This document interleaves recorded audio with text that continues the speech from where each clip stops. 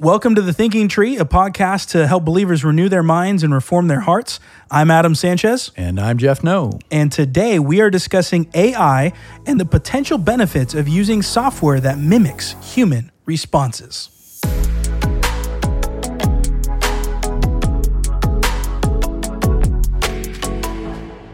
All right, so this is a big one and a topic probably that we will come back to more than once. As it develops. And it literally is continuing to develop. It has been and will continue to. And what we're talking about here is artificial intelligence.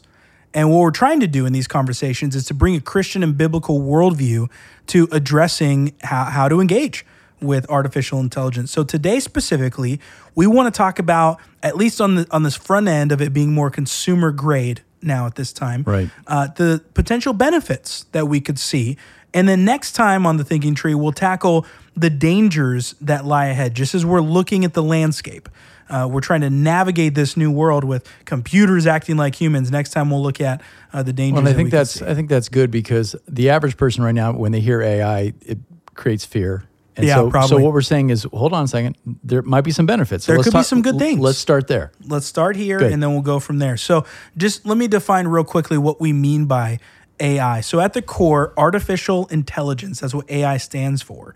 It's a method of computing where the software seeks to mimic or act like a human. Mm-hmm. That's the goal of it. So essentially, AI is software to problem solve like a real human would. Faster, hopefully. And faster, repetitious, easier, but to eliminate the human needing to do it. Right. So making human decisions is essentially what the goal is. So as we think about the benefits that could be used of AI in that framework, whether that's in the free market with jobs and vocations or even daily tasks, because you think about that, how have you seen AI implemented already? And what additional benefits could you see in companies or individuals using AI? Yeah, well, I live in a pretty small world of pastoral ministry. Yeah. So I personally have not used ChatGPT or any other AI. I do know, I have talked to several people in our church family who have used it in a benign way to help them in their work. So I've seen some people doing it. And look, I know that there are things, we talked about it earlier, customer service using it, about there are some simple tasks that can be done faster, more effectively by a machine than by a human being. Because, theoretically, and I say theoretically, machines won't do evil, right? iRobot. Yeah. Right, exactly. If you program a machine correctly, it won't make mistakes. It doesn't get tired. It doesn't complain. Right? Ooh. Right? Yeah. So machines can work 24/7 while because you need sleep and you need rest, but they can keep going, right? They don't take vacations. Yeah. So there's some real benefits there. Their ability to process data and information infinitely faster than any human being. So if you look at it on paper, you're like, yeah, there's a lot of uses here and a lot of things that could be done more efficiently. Yeah. I mean, you mentioned one that has been used for years now that most people might not even realize that they've engaged with. But customer service, you go online, you're talking to your cable bill, your cell phone bill, your insert whatever, your Amazon order, whatever. All of that, the customer help, the little chat box. It pops up. That's all AI. Yeah, right. That's all either it's AI or machine learning. There's a nuance between the two. We're not going to get super nerdy in this episode. But it is computers mimicking human interaction on purpose because it takes away the time zone issue where they used to, honestly, let's call centers, right, in India. That has been a reality to this day, partially still is. Right. So, instead of doing that and dealing with cultural and language barriers and all that, they build up an AI system that can engage with customers, frequently. I don't think that's terrible. No, right. I think that could be used to great effect. Right. For very simple, as you mentioned, very simple interactions. Hey, tell me why my bill is high. Hey, those kinds of things. Right. AI can engage there as well. You talked about the simple tasks. I think about things like individuals have used it to create checklists like, hey, what do I need to be prepared for a weekend camping trip? Right. And AI can generate all that you need. So if you've never been camping before, it can create a list, a checklist for you, and you can even ask it how to do stuff. And it will tell you how to pitch a tent and how to, chop your own firewood or whatever. It'll tell you how to do all those things. That's great, fantastic. If you're learning how to do something, you could watch a YouTube video, or you could ask ChatGPT or whatever Microsoft bot that they have there to do it. You think about gathering information in one place.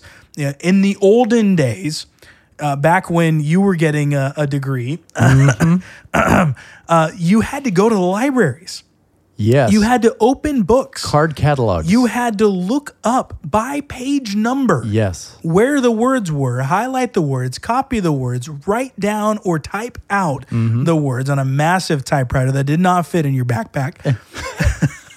Just pointing out the reality. It's true. That is how research has happened in the last 50-ish years until the advent of internet computing.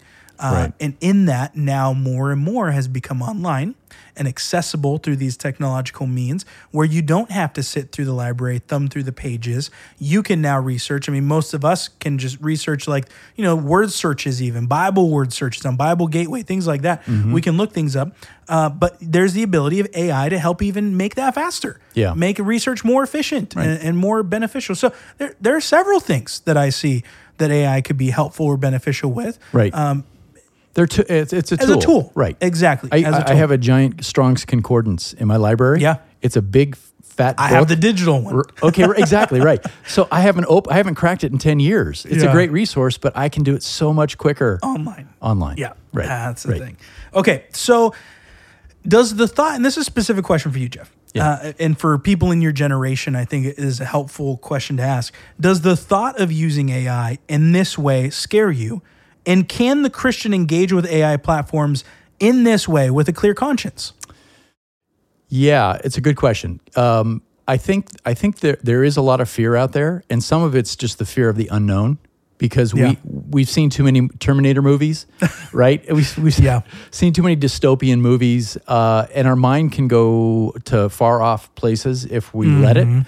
So we got to be careful to guard our minds and our hearts on that and say, okay, am I afraid of a boogeyman that isn't here yet? That day may come, but right now we just don't know. There's a lot that we don't know. But more importantly, we shouldn't fear because God is not surprised by this. Yeah. He's known that this was going to happen since the beginning of time, right? He's still sovereign. So we don't have to, we never have to live in fear as Christians. Right. Because our eternity is settled. Can we have a clear conscience in using it? Yes. Like any other tool, right? As long as we're not using it in a way that's evil, a way that's causing us to lie or deceive another. Right. And so that's a self-examination issue. Am I using this improperly in a way that dishonors the Lord? There's a long history of tools out there. And again, to make myself feel really old, there was my very first corporate job. There was a day. Now, all we had, my first corporate job, there were no mobile phones. I had a pager, which was like really high tech. Yeah. And we had word processors. And there was a day where somebody said, "Hey, Jeff, come look at this new thing that we got." And it was a fax machine. And we all stood around it. And this paper came out. And we heard it whir and buzz and beep, And we couldn't figure out how did it get through the machine? How did it go through that tiny little wire? How did that happen? Right. Yeah. So you could have said back then, I'm afraid of the future. Like, oh, this is going to change everything. And look, technology does change the marketplace, and it puts businesses out of business. And then creates new ones. It does, correct. Yeah. So don't be afraid of that. It is a tool. But we should also, as Christians, also remain alert to the possible abuses and be ready to speak into that as our brother's keeper, speak into that in our culture, and also to guard our own hearts so that we don't fall into sin over it, right? Yeah. And the little teaser again for the listeners, that in our next episode, we're going to talk about the dangers that we see of AI, at least on the forefront here, on the horizon. Right. So I want to turn the conversation now to thinking about this, and you mentioned it just a moment ago, this tool idea, using technology as a tool. And we want to think as Christians about doing things in a manner that is pleasing to God. And if we think about the last century or so, a little bit more than last century, but saints have had to wrestle with many technological innovations. Yeah. We think about the modern calculator, a digital version of the calculator.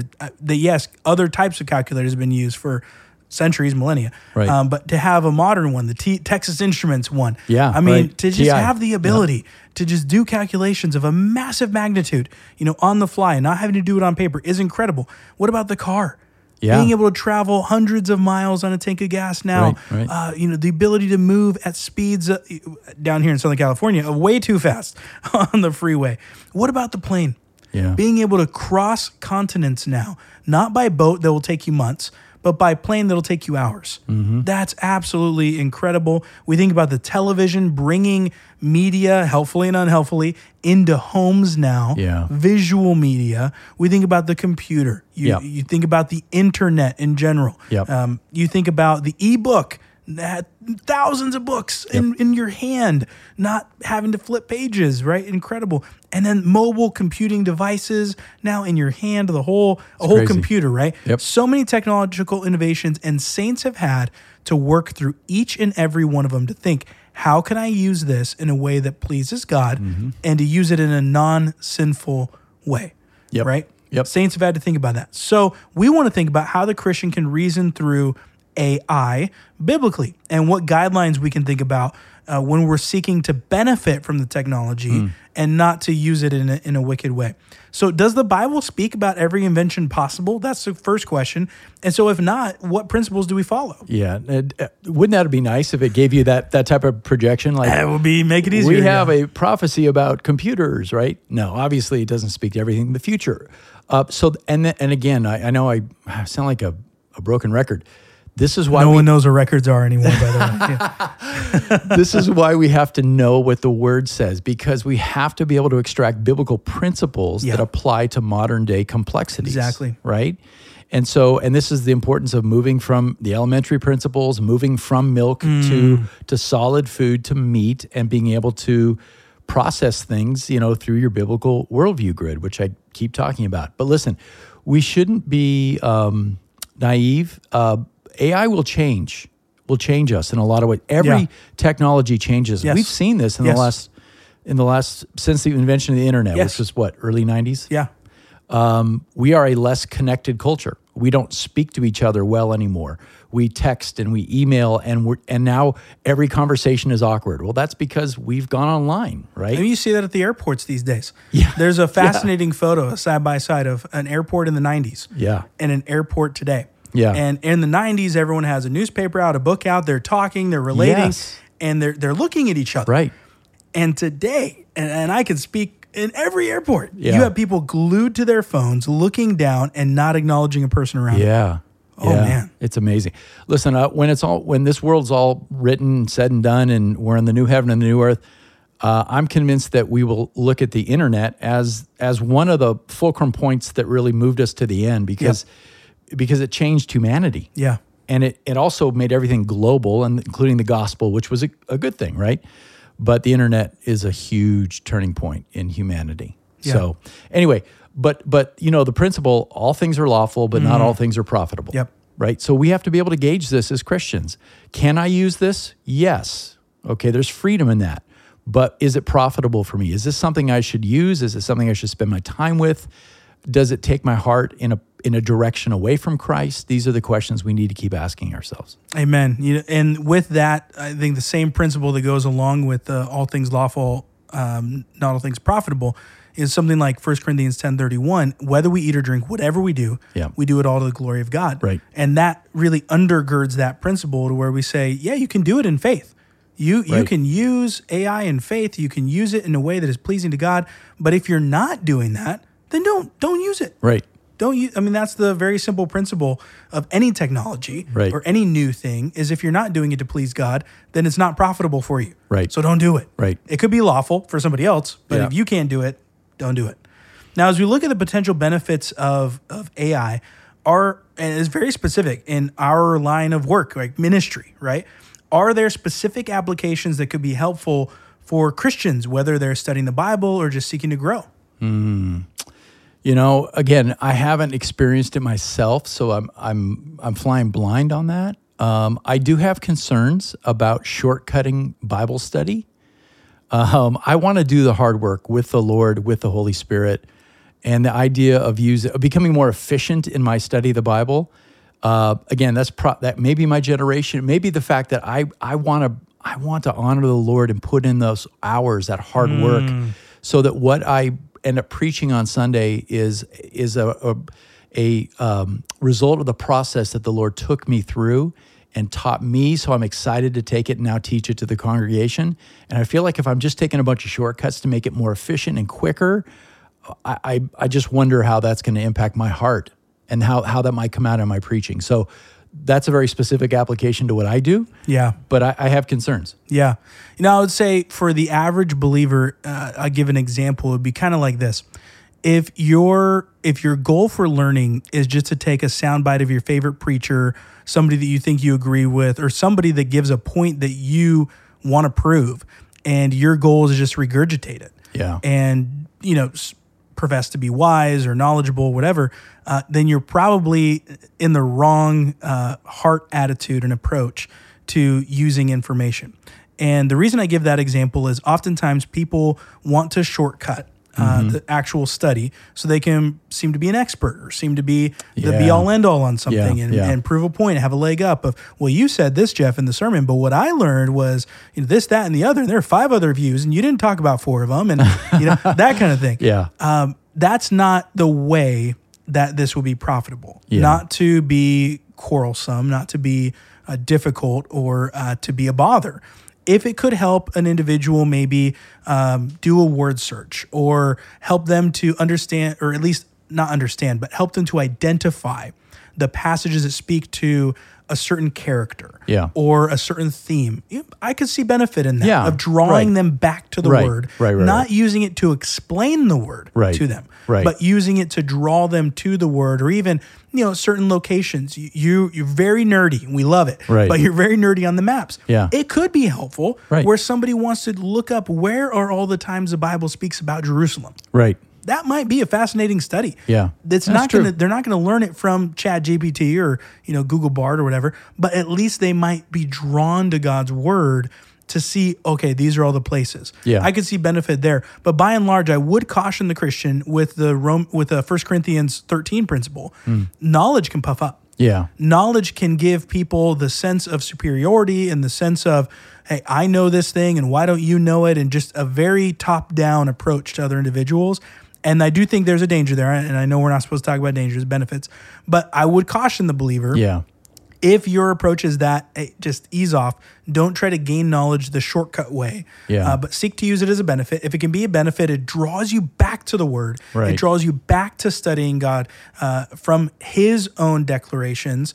Amen. And if it distracts you from that, and you're just trying to prove something, win an argument, then you probably need to stop it. Use it as a tool to draw you closer to the Lord. And you're right.